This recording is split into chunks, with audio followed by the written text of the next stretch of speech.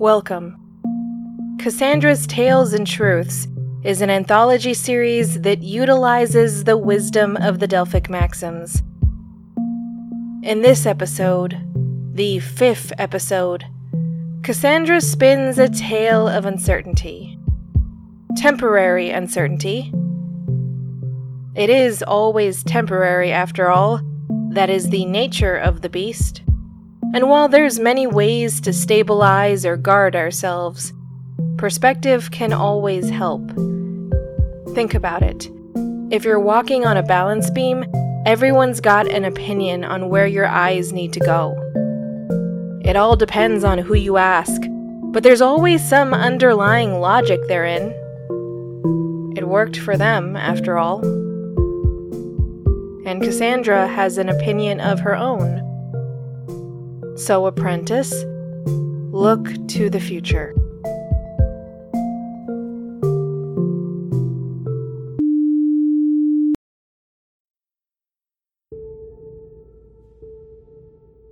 The whistle of Darwin's own breath cut through the moonless night and through whatever bit of confidence lingered in him.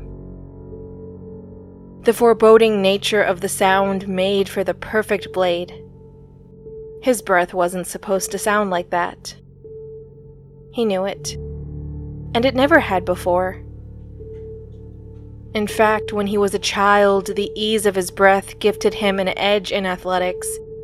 It allowed him to push onward while his peers were left gasping for air in his dust, and the fullness of his lungs lifted his shoulders to the heavens. Back then, Darwin had worn the resulting confidence with great ease. It was not merely his skin, prone to rips and tears, but a part of him that was rooted in his very bones, part and parcel with who he was. Of course, so much of that had merely been a matter of perception. In hindsight, Darwin was not particularly gifted, whether in athletics or buoyancy. He only believed that he was, but it was a belief that he was able to maintain for quite some time, unchallenged. Back then, when life was simple and true competition scarce, Darwin could stand on top of the town's small hill, also known as the entire world as he knew it, and pretend that this was his rightful place. Now, his childhood fantasies had long since turned to dust, and the realization of how fragile they truly were haunted him. Those were the ghosts he dwelt with in this small camp that he had made. To call it makeshift would have been overly generous. Darwin had gone through the motions of making a makeshift camp out of nothing but whatever he could have fit in his small pack, particularly those clumsy motions that define the beginner's struggle. Even that which was defined by awkwardness, though, was a space he was not large enough to fill. He just couldn't manage it, or much of anything at all. To say the least, that was troubling. Not merely because he was alone in an unfamiliar wilderness, reliant on himself alone for his survival. But beyond that moment, he still had to prove himself. He was on a journey to a tower so old as to become nameless, and this was meant to be a testament to his wit, to his cleverness and resilience, and to his devotion to the Grand Library, and all its many precepts. All the same, there were matters that did not need to be thought about in that instant. Right then, there was a tent over his head and a cushion beneath it. That was the important thing, Master Bartolo would have said to him. Being the practical man that he was, Master Bartolo had said as much numerous times before. Back in the workshop, beneath the piles of archives that needed to be entered into records, and the judgmental eyes of ancient or not-so-ancient portraits. Those paint strokes that made each iris and pupil would snag themselves onto those words and strip whatever kindness had lingered in them. Not that Master Bartolo had been able to muster much for this young apprentice. or not the sort of assurance that Darwin had been able to hear. The young man squeezed his eyes shut, trying to push these thoughts from his head. Without them, he stood a chance at sleeping, and he needed his rest for the coming days. But despite his efforts, the thoughts lingered in his mind, anchored in place by his overwhelming sense of doubt and fear, the bonds sealed by the memories of his own failings. This trip had not been as cursed as it could have been, he should have reminded himself. Regardless of the true scope of whatever destruction he might have caused, the journey was about to reach its end. Before Darwin had laid his head down for another restless night, he had seen the top of the tower, peeking out through the clouds that nested on top of the tree line. It had been equally beautiful and foreboding, in that moment that he took to gaze upon his reckoning, his doom. No, not my reckoning, he corrected himself. Or it should not have been. This was, to most, a simple task, the threshold over which he had to step, to greet the rest of his life. The life of an archivist was meant to be a relatively simple one, despite its importance. Knowledge was valued, but its vessels, the books, were largely sedentary. Only a few books in the Grand Library were worth any sort of protection, and even then, what protection needed to be offered? Those books could never be stolen, could they? Yes, the wisdom in them was rare, but it was wisdom that was freely shared with whoever asked. And Darwin had seen for himself when he first entered the Grand Library that it was, to many, to the archivists who were already there, a simple life. It was predictable and unchallenging. And though at first such a thing would be synonymous with safe, those words were far more divided than one was inclined to think. For what did it mean to be safe? It meant free from danger, but would that not beg the question, what is danger? In the Grand Library, danger of external threats, of attacks, of accidents, of illness were impossible fantasies. But what about other sorts of dangers? Like the danger of discovery or revelation. Hours ticked by in the night. Darwin was not sure if he slept at all. There were moments he could not account for. But was that from sleep or the monotony of laying in the dark? His hand clenched, but not in the natural way. There was a memory that lingered in its flesh that took precedent over natural bends and curves. Darwin's muscles remembered the feeling of wrapping around a foreign quill, a quill that was not his own, tracing over words that were not his own, and rewriting his destiny with it. The race with guilt was the last race Darwin won. Back then, when he was young enough to start his life, he challenged it by pursuing a forbidden idea.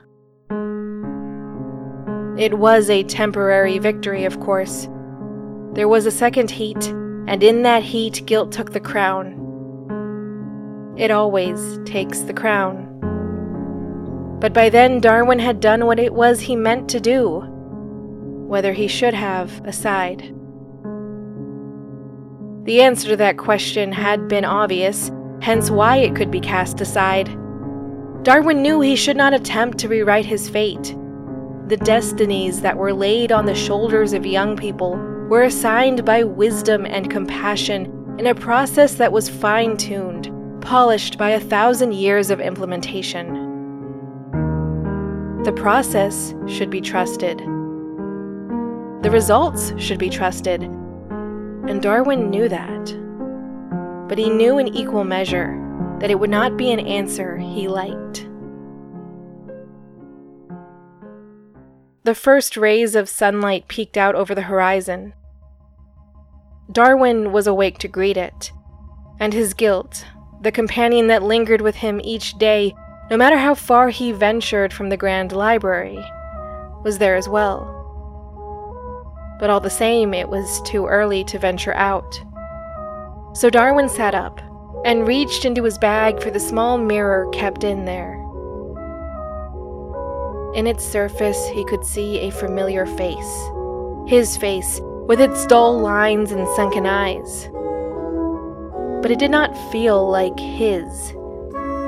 The thinning hair certainly wasn't what he remembered, nor the tiredness. And he felt like a different person. Darwin began to stand up. His face did not show his age, but his body did. Muscles were tight and constricted, seemingly wrapped around stakes that had been drilled into his bones. Life as an archivist had promised to be so easy. It was one reason why he wanted it after a childhood working in the fields with his parents and brothers. He had seen the archivists with their somber expressions stroll across the market, buying their groceries without haggling or fretting much about the coins being handed over. That was a freedom Darwin did not have, and it seemed worth being locked in the library over, particularly once friends were sent away on their own adventures for their own apprenticeships. Better to be alone in comfort than alone in any other way, he had thought to himself. And so, Darwin did it. He did what he should not do. And it was shockingly easy to slip into the office and find the affidavit that bore his fate. Darwin waited in the greenery a small ways away from the old keeper's office, crouched down and out of sight. The wait was not long.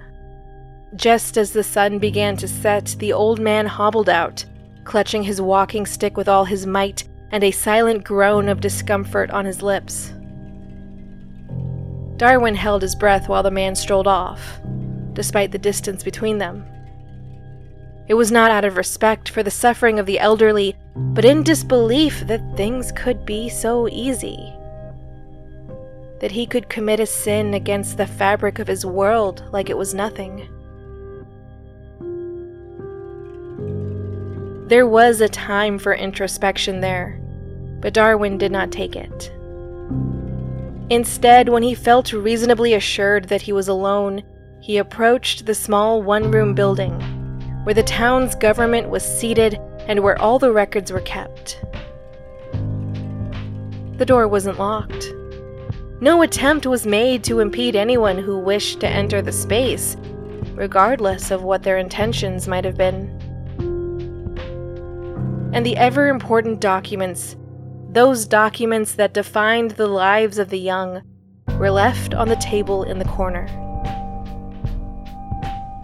Much to Darwin's disbelief, it was also readily in his grasp and not properly stored. The smell of ink was in the air, which provided an explanation of sorts. But all the same, it would have hardly taken more than a moment or two for the ink to dry, and then the affidavits could have been tucked away, where Darwin would not have been able to find them. But their abandonment was for other reasons. Inevitable reasons. Inevitable and understandable in many ways. The old man who handled them was impatient mentally, but his body more so. His muscles and bones needed more rest than anyone else's, and they demanded as much from him. It was time he thought he could afford to take. After all, this work was sacred, above reproach and challenge. There would be no invader, no wayward soul attempting to rewrite his fate. It simply did not happen there. Which was why the discrepancy went unnoticed the following day, as declarations were read aloud and handed to their recipients. While it was true that the one Darwin was given did not match the one the old keeper had left behind. No one noticed. The old keeper did not notice, just as Darwin did not think to check if there was another assigned to the library for their apprenticeship. As it turned out, there was not. There were no final hurdles to jump over. What's done was done. Darwin had sealed his fate, not that he understood what it meant.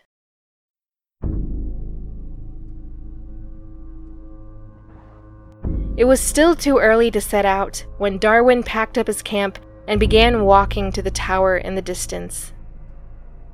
His bags felt heavier now, but it was really the weight he kept on his shoulders.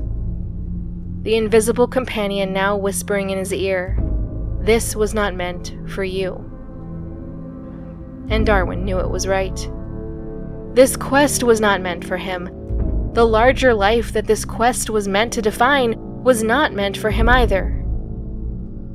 He had claimed it for himself, and for the first few months of his apprenticeship, he would remind himself that no one was meant to be a library apprentice, at least not in his batch. Perhaps whatever poor soul had been destined for this life had died young and tragically in some mishap or another, leaving behind the vacancy. There was plenty of death around him. He knew its cold touch better than he knew his brother's. But what did that really mean? Darwin had plenty of time to spin these tales for himself as he entered the forest. It was an uncomfortable line of thought, true, but at the same time it was the lesser evil. The alternative was to focus on the path before him, which was rapidly dwindling from lack of use. The nameless tower did not draw in visitors, and it was hard to imagine this direction offering any other benefit or purpose. And so, nature had been free to reclaim the dirt path, just as he was now free to reclaim the book, should he be able to do it. It all led back to that thought, and in the interim, the path ended. The end wasn't abrupt, but it still came, pale dirt fading into nothingness with every step forward. Darwin was caught off guard. It wasn't the first time in his life Darwin didn't know what came next or where else to go.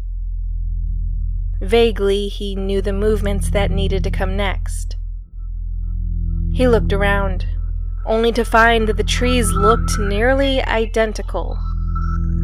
Small details defined individual trunks and branches, but to the uncaring eye, those things meant little. Like the books sitting peacefully and silently on library shelves.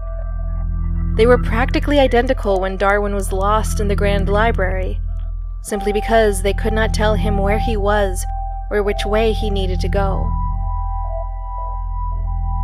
Where was the simplicity he promised himself? He would ask. Record-keeping was simple only on good days, and in terms of answering any number of the requests that were coming in, they were far from the basic questions he was expecting. And to answer them, he had to strain his mind to twist in new ways and look at the world from new angles. There was a soreness that came from that type of exertion that Darwin had not known before his apprenticeship. And it was not one he saw anywhere else, beneath the faces of his master and the other archivists of the library, otherwise known as the people who did not tamper with their assignment, who were rightfully placed where their skills were best aligned. There are consequences to our actions, which is a simple statement, and the subject of the first search Darwin had to conduct in the Grand Library, under his master's eye. It was a search for a certain theologian's work. A traveler had come in search of it, in search of a long-lost piece that he earnestly believed had landed in their library. The traveling scholar had hoped that the tome had been saved by an archivist on the very sort of mission Darwin was now on. And it was. But given its rarity, it could not be loaned out, only copied by hand. Darwin's hand. And so a treatise on human arrogance seeped into his hand as easily as the changed assignment had, using a quill that was not his own. Humanity does not always know what is best for it, the theologian argued. Humans try to find it. Sometimes they succeed, and sometimes they fail. It is only in hindsight that the result is revealed, along with the true answer. But what is hindsight? Darwin wondered. How far does one need to stand? In this matter, Darwin's great matter, the answer was not so important. He was, in many ways, stranded in his hubris, just as he was stranded in the woods.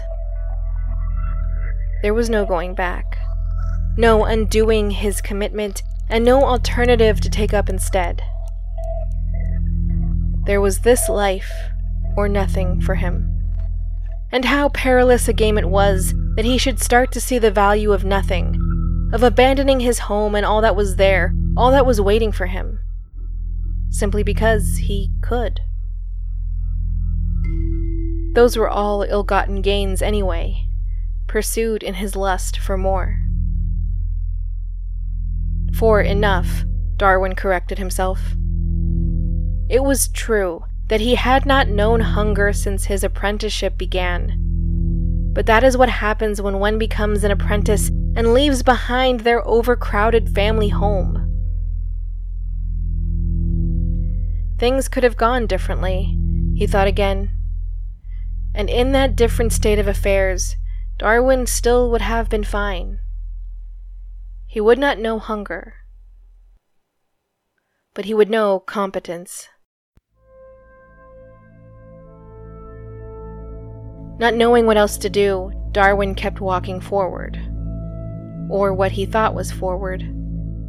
But the trees were telling him this wasn't so. The details that set them apart from each other were making themselves known, catching his eye and beckoning him to draw closer, to see for himself, even if it meant losing what he thought the path was. It was a cruel suggestion, but perhaps the damage was done. He had no way of knowing. And with that, Darwin stood still for a second, feeling the all-familiar rise of panic in his throat. Turning back was not even an option anymore, and that was the most distressing part. "Young friend," he heard a voice call. He turned to the voice and saw an old woman with a crooked back, clutching a walking stick made from what looked like a tree's spine. But trees do not have spines of their own, he knew, so where this assistance came from was a mystery of its own. What she was thinking was another. Her face, worn by age and years of hard work, could no longer hold a message in its expression. She was hard to read, and, as a result, hard to approach. So Darwin stood back. "Can you help me?" he called out. "I'm afraid I lost the trail." There wasn't a trail to lose deep in the forest, he realized, or that was where he thought he was. The canopy overhead was thick enough that he could not easily track the sun across the sky to know how long he had been walking. But his legs had the dull ache of a couple hours' worth of walking, though it feels much the same as the ache that comes from traveling for several weeks, and he had certainly done that. He looked back at her, and that was when he noticed her eyes. Both protruded a bit, but the left one especially so.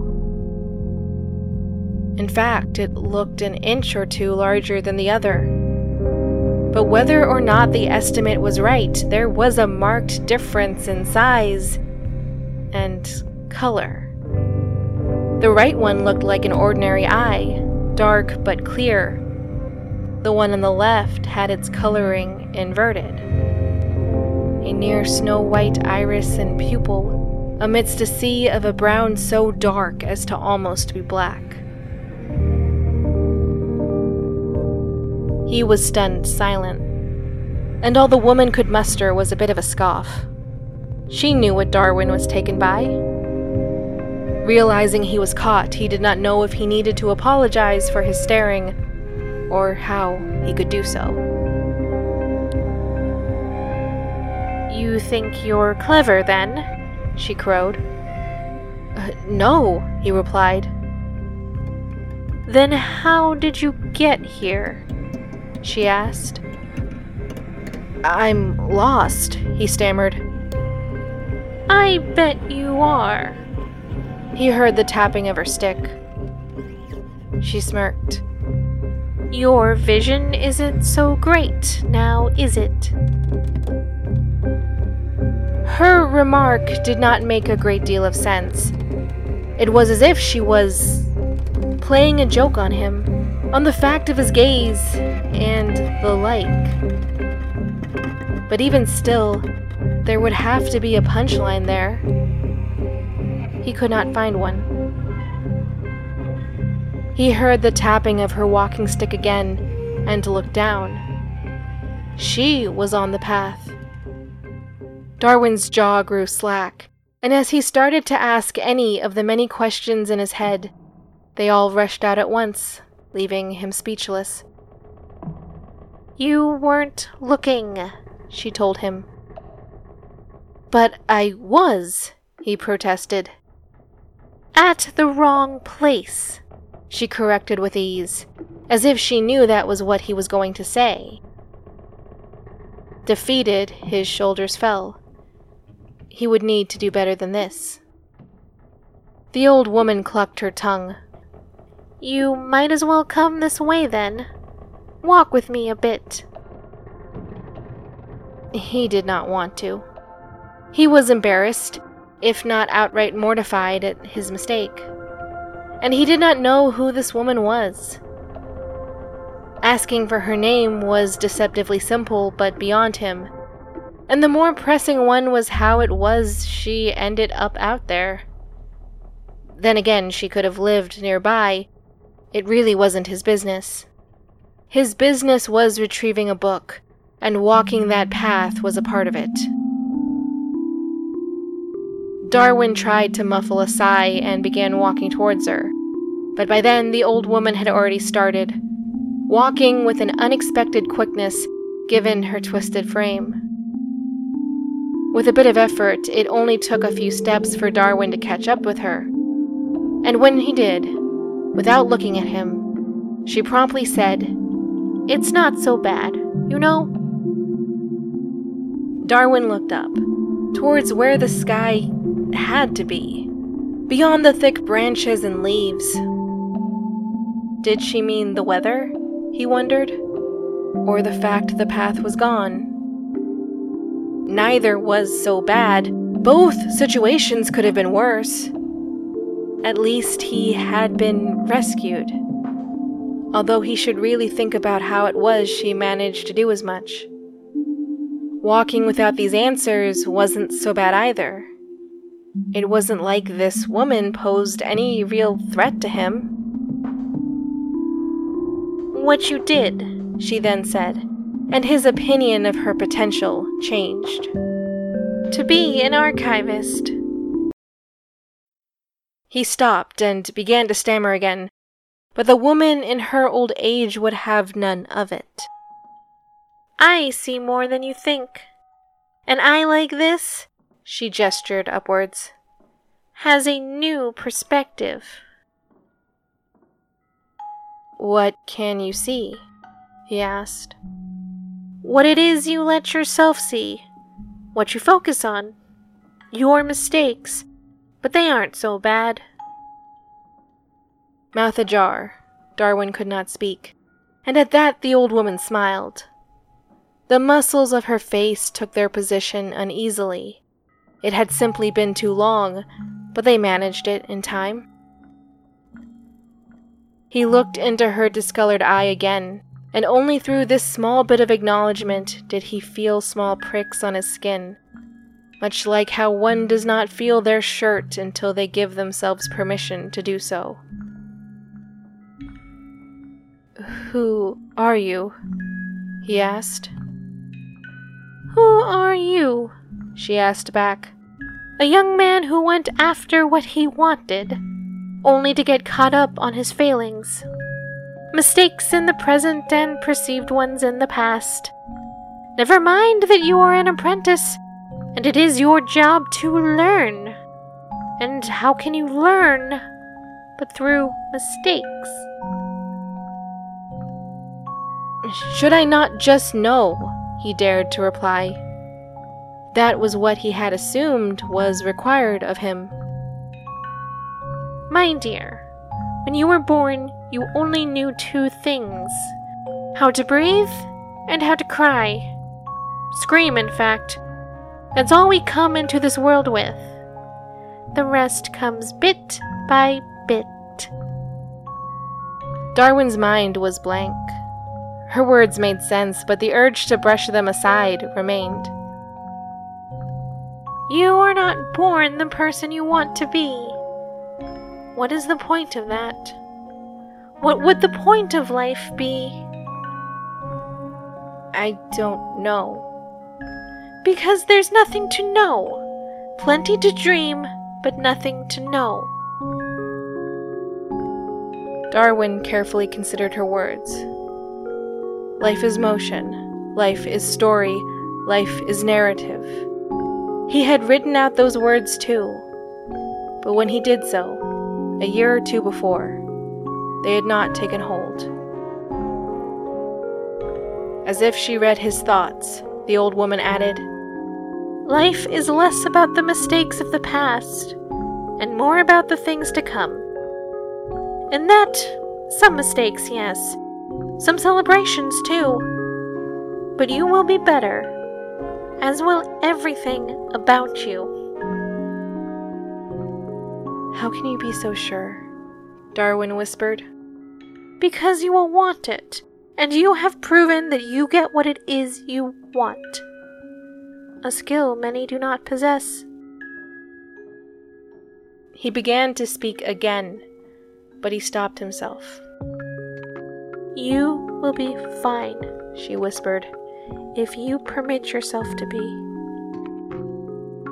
"So I'm the problem?" he asked more loudly. But it was not really a question. It was a way of holding on to the views he had used to define himself. It was a way to fight change, as unwise as it was to do so. "No, you are the solution." He had heard that before. Master Bartolo had said it to him once. There were follow-up questions then and now. But before Darwin could ask one, he turned and the woman was gone. The path below him remained, and so he kept walking. What else was there for him to do?